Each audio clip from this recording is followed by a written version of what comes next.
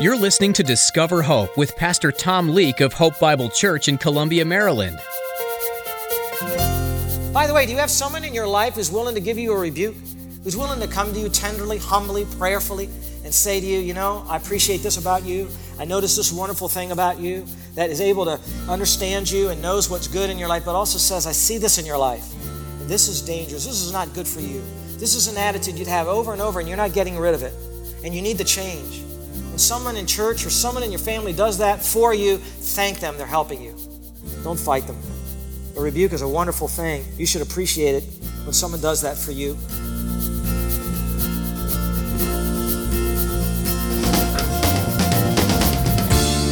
Do you have someone in your life who will tell you the truth, even if it's hard to hear? Pastor Tom will encourage you to find someone like that today, if you haven't already. It's so important to have godly counsel in your faith journey. There's always something to improve on as you continue to grow in your walk with Christ, but sometimes you can become blind to some struggles. If you allow someone to tell you the hard truths, you have the opportunity to change and grow. Now, here's Pastor Tom in the book of James chapter 3 as he continues his message, Duplicitous Praise. We have to be against murder because murder is the killing of someone made in the image of God. And by the way, abortion is murder. We have to protect innocent life. When we're against murder, we're for the protection of innocent life, lives that have been made in the image of God. Because of the image of God, we have to be for the death penalty because the person who murders deserves to die because he killed one made in the image of God who was innocent. This is a foundation for Christian ethics. The image of God is intrinsic to every human being. And it's universal in every human being, men and women. Men are not more made in the image of God than women or vice versa. Even after the fall and the sin and things got violent and ugly and sinful and immoral, we're still reading here in James 3. And James knows about sin. He's listing a lot of the sins here. We read that we are made in the image of God, the likeness of God. Further proof is in Genesis 5:3. It says, when Adam had lived 130 years, he became the father of a son in his own likeness, according to his own image. Well, what was Adam made in? Adam was made in the likeness and the image of God. So if his son is in the likeness and image of Adam, that means that likeness and image transfers even after the fall down to the next generations, you see. Many generations later, after the flood in the time of Noah, Genesis chapter 9, verse 6, it says, whoever sheds man's blood, by man his blood shall be shed. That's the endorsement for the capital penalty, the penalty of death for those that have murdered. For in the image of God he made him. That person murdered was innocent. You must take the life as government of the person that did that, because if you don't honor the life of the person that was killed. By letting the murderer live, you have dishonored the image of God. And that's why it must be shed. God's person must not be cursed. And when the image of God is murdered, that person is not allowed to live. Unfortunately, our society kills the innocent and defends the rights of those that are guilty. We got it exactly backwards. Listen, the image remains even in gross sinful men. The image of God was not lost in the fall. Unbelievers and idol worshipers are also made in the image of God. Homosexuals, though we hate their practice, are made in the image of God. It's one of the reasons why what they do so dishonors God. They're supposed to reflect that image more, you see. And the same with all of us. Post-fall, the image became marred but never removed. It became defaced but not erased. It had been distorted but never demolished. In some people, this image is so frightfully deformed, we might say it's not there, but traces of it always remain. Men may look and act like beasts at times, but they never shed being made in the image of God. The image of God is not dependent on any activity or relationship that man has. Man does not lose the image if he chooses not to exercise dominion over the planet. If he chooses to act ungodly, he does not lose the image. Nor does man lose the image if he disassociates himself with all other human beings, goes somewhere off in northern Alaska and decides to have a relationship with nobody. He's still made in the image of God. The image is not something that man possesses. The image is not something man does. The image is something man is. Man is the image of God.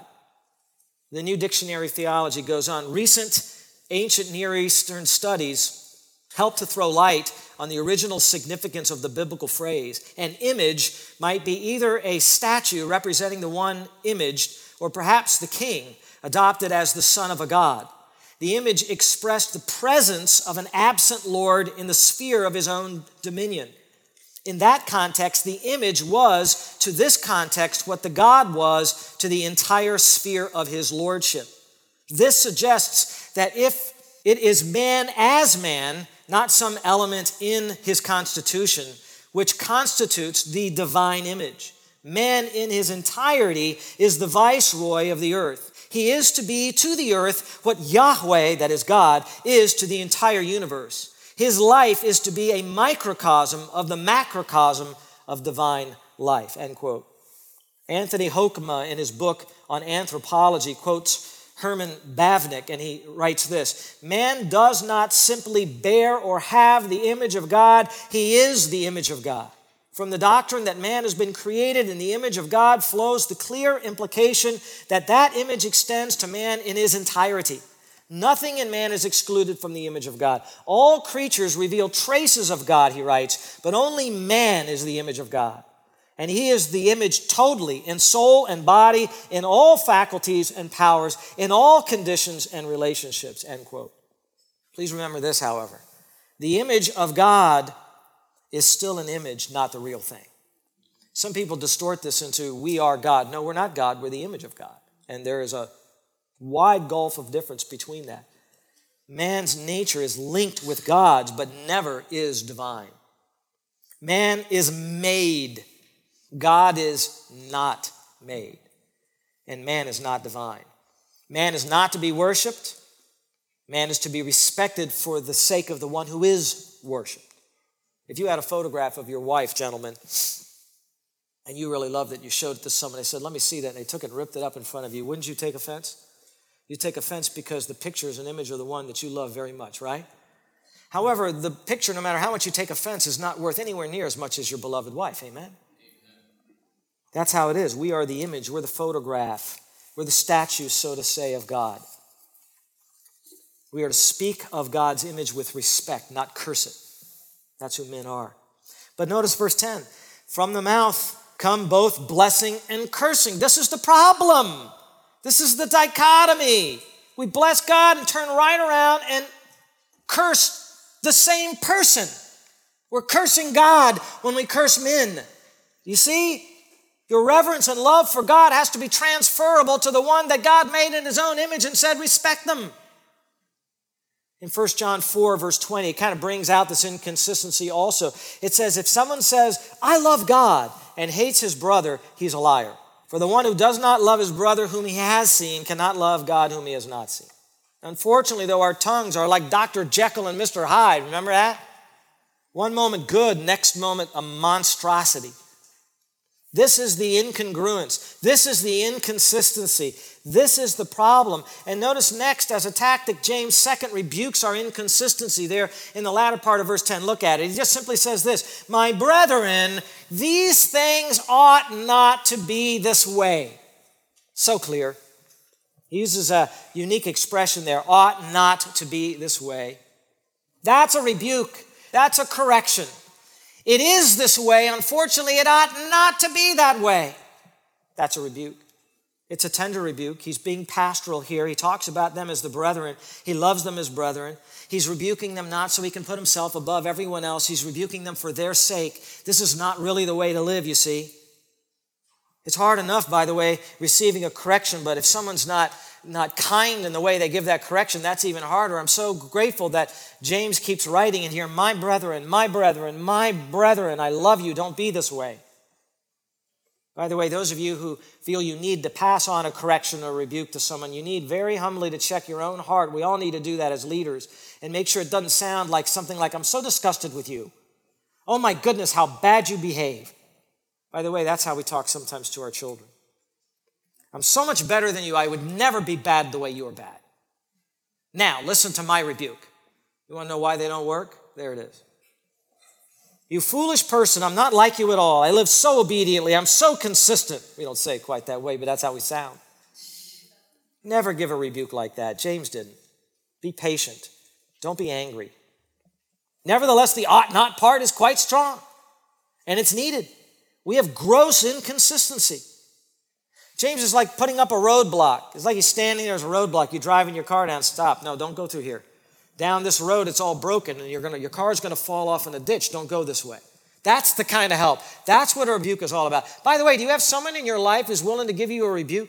Who's willing to come to you tenderly, humbly, prayerfully, and say to you, you know, I appreciate this about you. I notice this wonderful thing about you, that is able to understand you and knows what's good in your life, but also says, I see this in your life, and this is dangerous. This is not good for you.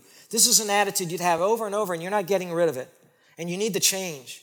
When someone in church or someone in your family does that for you, thank them. They're helping you. Don't fight them. A rebuke is a wonderful thing. You should appreciate it when someone does that for you, if you've done wrong indeed. A good rebuke comes with love, and it comes with a little bit of sacrifice. It's hard to give a rebuke. Let them correct you, though. You know, if you have a tongue, then you bless God on Sundays, and on the ride home from Sundays, you curse men. Can't stand that person. You know, I wish they weren't in our church. You get hot and angry at work. These fools, what are they doing? They're ruining my life. I got to come in here every day. And you just finished your quiet time.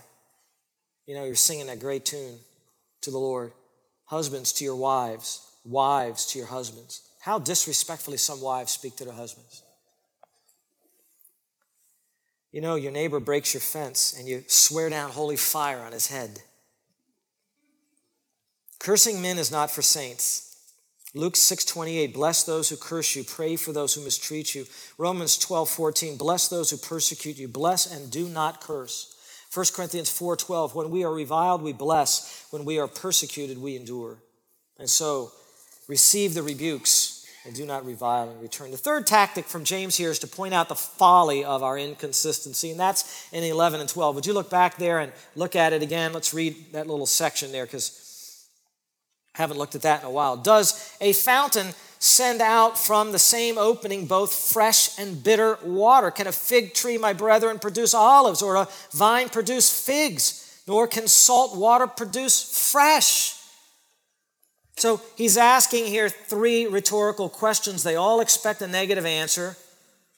And I think it's kind of neat that James, just like his half-brother Jesus, remember that, he's Jesus' half-brother, son of Joseph and Mary, loves to talk about nature, loves to illustrate from nature. So did Jude, by the way, the other half-brother. In his little letter, you'll find nature all over there. And this sounds so much like the Sermon on the Mount. When Jesus was teaching, he was always using illustrations from nature. In Matthew 7, verses 15 and following, it says, beware of the false prophets who come to you in sheep's clothing, but inwardly are ravenous wolves. You will know them by their fruits. Grapes are not gathered from thorn bushes, nor figs from thistles, are they? So every good tree bears good fruit, but the bad tree bears bad fruit. Same kind of similar, teaching here. Verse 11, does a fountain send out from the same opening both fresh and bitter water? The answer is no. And the ancients knew that. They understood this analogy very well. The fountain from a spring was a very common thing and a very blessed thing for them there. They needed it for life. They needed water for survival. Cities in ancient days were always built around a water source, and often that water source was a fountain, was a spring. They depended on it. There'd be no life without the water. Sometimes wells were dug, but sometimes you couldn't do that. So the source of drinking water for the whole city and all of life came from that blessed spring. You might think of a spring, you might think of taking a trip, out to Shenandoah Mountains, Blue Ridge or something, and you see a little trickle coming out of the rocks. But these sometimes, the word here speaks of a gush, bruo, it really was gushing out. Water was coming out, and that water provided constant life for the inhabitants near it. In Israel, in other areas around the Mediterranean, a lot of the areas around the whole Mediterranean Sea, these springs would often come out of caves. They go into the cave, there would be the spring, they'd get the source of their water, they'd bring it back, and they would use it. It was crisp, it was clear, it was wonderful. It was called sweet water, glucose, water that tasted good, water that you just lapped up, you enjoyed it. It was fresh, it was sparkling. The opposite of fresh and nice water from a spring would be the most disappointing thing, and that is to find a spring, to be thirsty, to think you've discovered something wonderful, and it was pikras, bitter. Huge disappointment. You needed water, you came to taste it, and you had to spit it out of your mouth. It's salty, it's brackish. It had too many minerals in it, too much salt, and it was yuck. Bitter water, no good. The Israelites had this bad experience in Exodus chapter 15, wandering in the wilderness before they got to Sinai. It records there that then Moses led Israel from the Red Sea, and they went out into the wilderness of Shur, and they went 3 days in the wilderness and found no water. When they came to Marah, they could not drink the waters of Marah, for they were bitter, and they named it Marah. Huge disappointment for them. In the end times, during the time of the curse on the world, where the judgments of God fly in Revelation 8, it says the third angel sounded and a great star fell from heaven, burning like a torch. It may be a meteorite or something like that. And it fell on a third of the rivers and on the springs of waters. The name of the star is called Wormwood. And a third of the waters became wormwood, and many men died from the waters because they were made bitter. In Israel, many of these bitter springs would be near the Dead Sea or down south of the Dead Sea as well. The water in the Dead Sea, as many of you know, is just filled with salt and filled with minerals. You could float in it. I would say this way, you can't but float in it. It's so thick. You try to go underneath it and you can't. It's so thick with the minerals that you can't drink it at all. It's terrible. Now you go further up in the Jordan Rift Valley and the water becomes fresher. The water that comes out of the sides of the mountains, they are fresh, and that's the sweet water that's being spoken of. James's point here is that a spring can't be both at the same time. One is going to be fresh and nice. The other is going to be bitter. You love this one. You hate this one. This one's useless. But it's not going to be this one day and that one the next day. I guess there could be some kind of a change with an earthquake, and the waters underneath would change, and so a spring eventually would change. That's not the point. They don't usually change. They are there, and they're sweet water or they're bitter. That's his point. The same point in verse 12. Can a fig tree, my brethren, produce olives? You go to a fig tree one year, you don't find olives on it. You know, there were figs on it last year, but this year there are olives. It just doesn't happen that way, does it? Or what about a vine? The grapevine, does it produce figs? Imagine going to a grapevine. You know, you want some grapes. You're going to produce the juice or the wine or whatever, and it's got figs on it. What happened? You're like, that can't be. It just never happens. It's a little bit comical here. And these are three of the staples here, the olives, the grapes, and the figs. These were staples for eating, so they all knew about this. This was very common to them. You know, as common as we have cornfields around here, and we have, soybeans that grow around here. We're like, well, we've seen that all the time. They saw this all the time, all around the Mediterranean again. Nutritious food grown in abundance. Deuteronomy chapter 8, verse 7 mentions 7 crops in the promised land. It says, for the Lord your God is bringing you into a good land, a land of brooks of water, of fountains and springs, flowing forth in valleys and hills, a land of wheat and barley, of vines and fig trees and pomegranates, a land of olive oil and honey. Some of you are getting hungry now. So they were all aware of these illustrations. Grapevines grew all over the hills. They'd see olive groves everywhere, fig trees. James is simply appealing to their common sense. Look at nature. Understand how God has made it. See how things are supposed to work the way God makes them. Nature operates according to a fixed order. It doesn't change. What it is, it produces, period. It never goes against nature. But what you are doing when you bless God and curse men, that's against nature. That's against who you are. When you bless God and curse men, you are becoming a bit of a monstrosity. You're something abnormal. You're unnatural. It's not supposed to happen. Those two things shouldn't come out of the same opening, your mouth. And it's like he ends this with a punctuation mark right there at the end of verse 12. His whole section on the tongue, he's been teaching and revealing how bad it is. And he doesn't ever really smooth it out and bring it up to something nice and smooth. He just kind of ends in verse 12. Nor can salt water produce fresh. Boom. That's it. It's over with. That's all he has to say about the tongue. Ponder it. Think about it. This never happens. There's always some smart aleck that says, no, Pastor, now they're turning salt water into fresh. I know about this. They got the technology. Yeah, but it costs a lot of money and takes a lot of technology and a lot of people doing it. I tell you, leave the salt water in a pond, it doesn't turn into fresh. That's scientifically true. It doesn't change, and everybody knows that. You don't like drinking brackish water. It's unusual. It's a rather abrupt statement. James wants it pondered.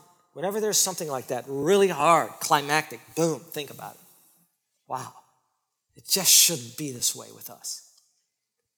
It leaves us to try to apply. What a stark contrast. Why is my mouth like that? Why does my mouth do that? Oh, why is my mouth like that? It should be like that spring of life-giving water, sweet water. Add persuasiveness and sweetness to the lips is wisdom. That's how my mouth ought to be. Where does the other stuff come from? That's the right question. Where does it come from? It doesn't come from another person. It comes from you. That's who you are. That bitterness, that anger, that vitriol, that cursing, that's down deep in you. That has to change. You have to work on that. That should humble you. As it humbles you, you come to the Spirit of God and say, help me, O Lord God, with this. You begin to take it more seriously. It's not a passing thing. You realize there's going to have to be the practice of righteousness. You realize there's going to have to be some real surgery that goes on. You realize this is not going to be an easy thing. You don't gloss over this one. You can't gloss over this one. It'll surface back up again and everybody's going to hear it. There it is again. You still have to work on your mouth. Yeah, you do too. We're all in the same boat. We're all in the same boat. That mouth that doesn't want to change, you can change it by God's power. You can change it. You have a double mind, and because you have a double mind, you have a double tongue, and it leads to duplicitous praise. Start by correcting you. Start with who are those you curse. Start there. Your enemy, that person you most dislike, start with him, pray for him, bless him. Start with that. You'll never stop cursing him until you start blessing him. Return a blessing. Say, I don't want to. You have to. You have to forgive him, and you have to bless him. You have to bless him. Someone out there you just meet, they're just like so disrespectful. You know, you were having a beautiful day, you're whistling along, and there they are, and it's just so mean. They're so bad. Just cut you off, you know? Lord, bless this person. Clearly, they're far from you. Bless them. Hey, listen, I say this once in a while when we're in the car and someone acts really poorly. I'm with my wife, and Sue will testify when we say this. You know, this person goes past us acting like that. We look at each other and we say, well, you know, the hard thing is they have to live with themselves. That's a hard thing. They got a lot of curse right there. They have to live with themselves. You don't need to add anything on it. The wrath of God is already operative in their life. Don't you believe that? Pray for their salvation. I was a filthy, foul-mouthed teenager. I'm so glad that someone prayed for me and that I'm saved. How about you? Treat others well. Don't be snarky. Don't be sarcastic. Don't be petty. Don't be discouraging. Don't be inconsiderate. Don't be hard to get along with. You know, you're upset about everything. People have to tiptoe around you. Quit being that way. Don't put other people down in your conversations. When someone shares something that they did, don't one-up them. Oh, that's nothing. Let me tell you what I did. Don't do that to them. Don't tear them down. Don't be sharp. Don't be short. Don't be heavy-tongued. Be healing. Be helpful. Be sweet. Be edifying. Be kind. Be gracious. Be patient. Be controlled. And by no means come in here and bless the name of the Lord and go out there and curse men. Because here's the thing. God himself takes offense to that. For the person you're speaking of, he made. And he made in his own image. The powerful tongue that James has been talking about has a limit that can be put on it. You have a choice, as Pastor Tom reminded you today, to use it for good or for bad. So what will you choose? When someone cuts you off in traffic today, what will you say? When your kids annoy you or your neighbor yells at you, what will you say? Today is the day to start making a Christ-like choice in all your interactions. With sad yet hope-filled hearts, we want to let you know that Pastor Tom Leake, the voice you've been listening to today, has gone home to be with Jesus. Pastor Tom served the Lord faithfully here on earth for 24 years, pastoring thousands and helping to create a network of like-minded churches in the Mid-Atlantic region. He shared the gospel unashamedly, shining light into this dark world. Pastor Tom will be missed, but we rejoice that he is healed and with his Savior. If you would like to learn more about Pastor Tom and his legacy, visit hopebible.org. Now, here's a preview of the next edition of Discover Hope. James has had a lot to say about your speech and thinking, but now he's going to be moving into a discussion on wisdom. Next time on Discover Hope, join Pastor Tom to learn what wisdom is and how you can receive it from your Heavenly Father. There's also another kind of so-called wisdom that's much less heavenly. In fact, it's more along the lines of originating from Satan. You'll learn how to spot that and how to avoid it. To listen again to today's message in the book of James, visit hopebiblechurch.org and look under the Sermons tab. Pastor Tom will return soon with another in-depth study of God's Word. So join us again right here on Discover Hope.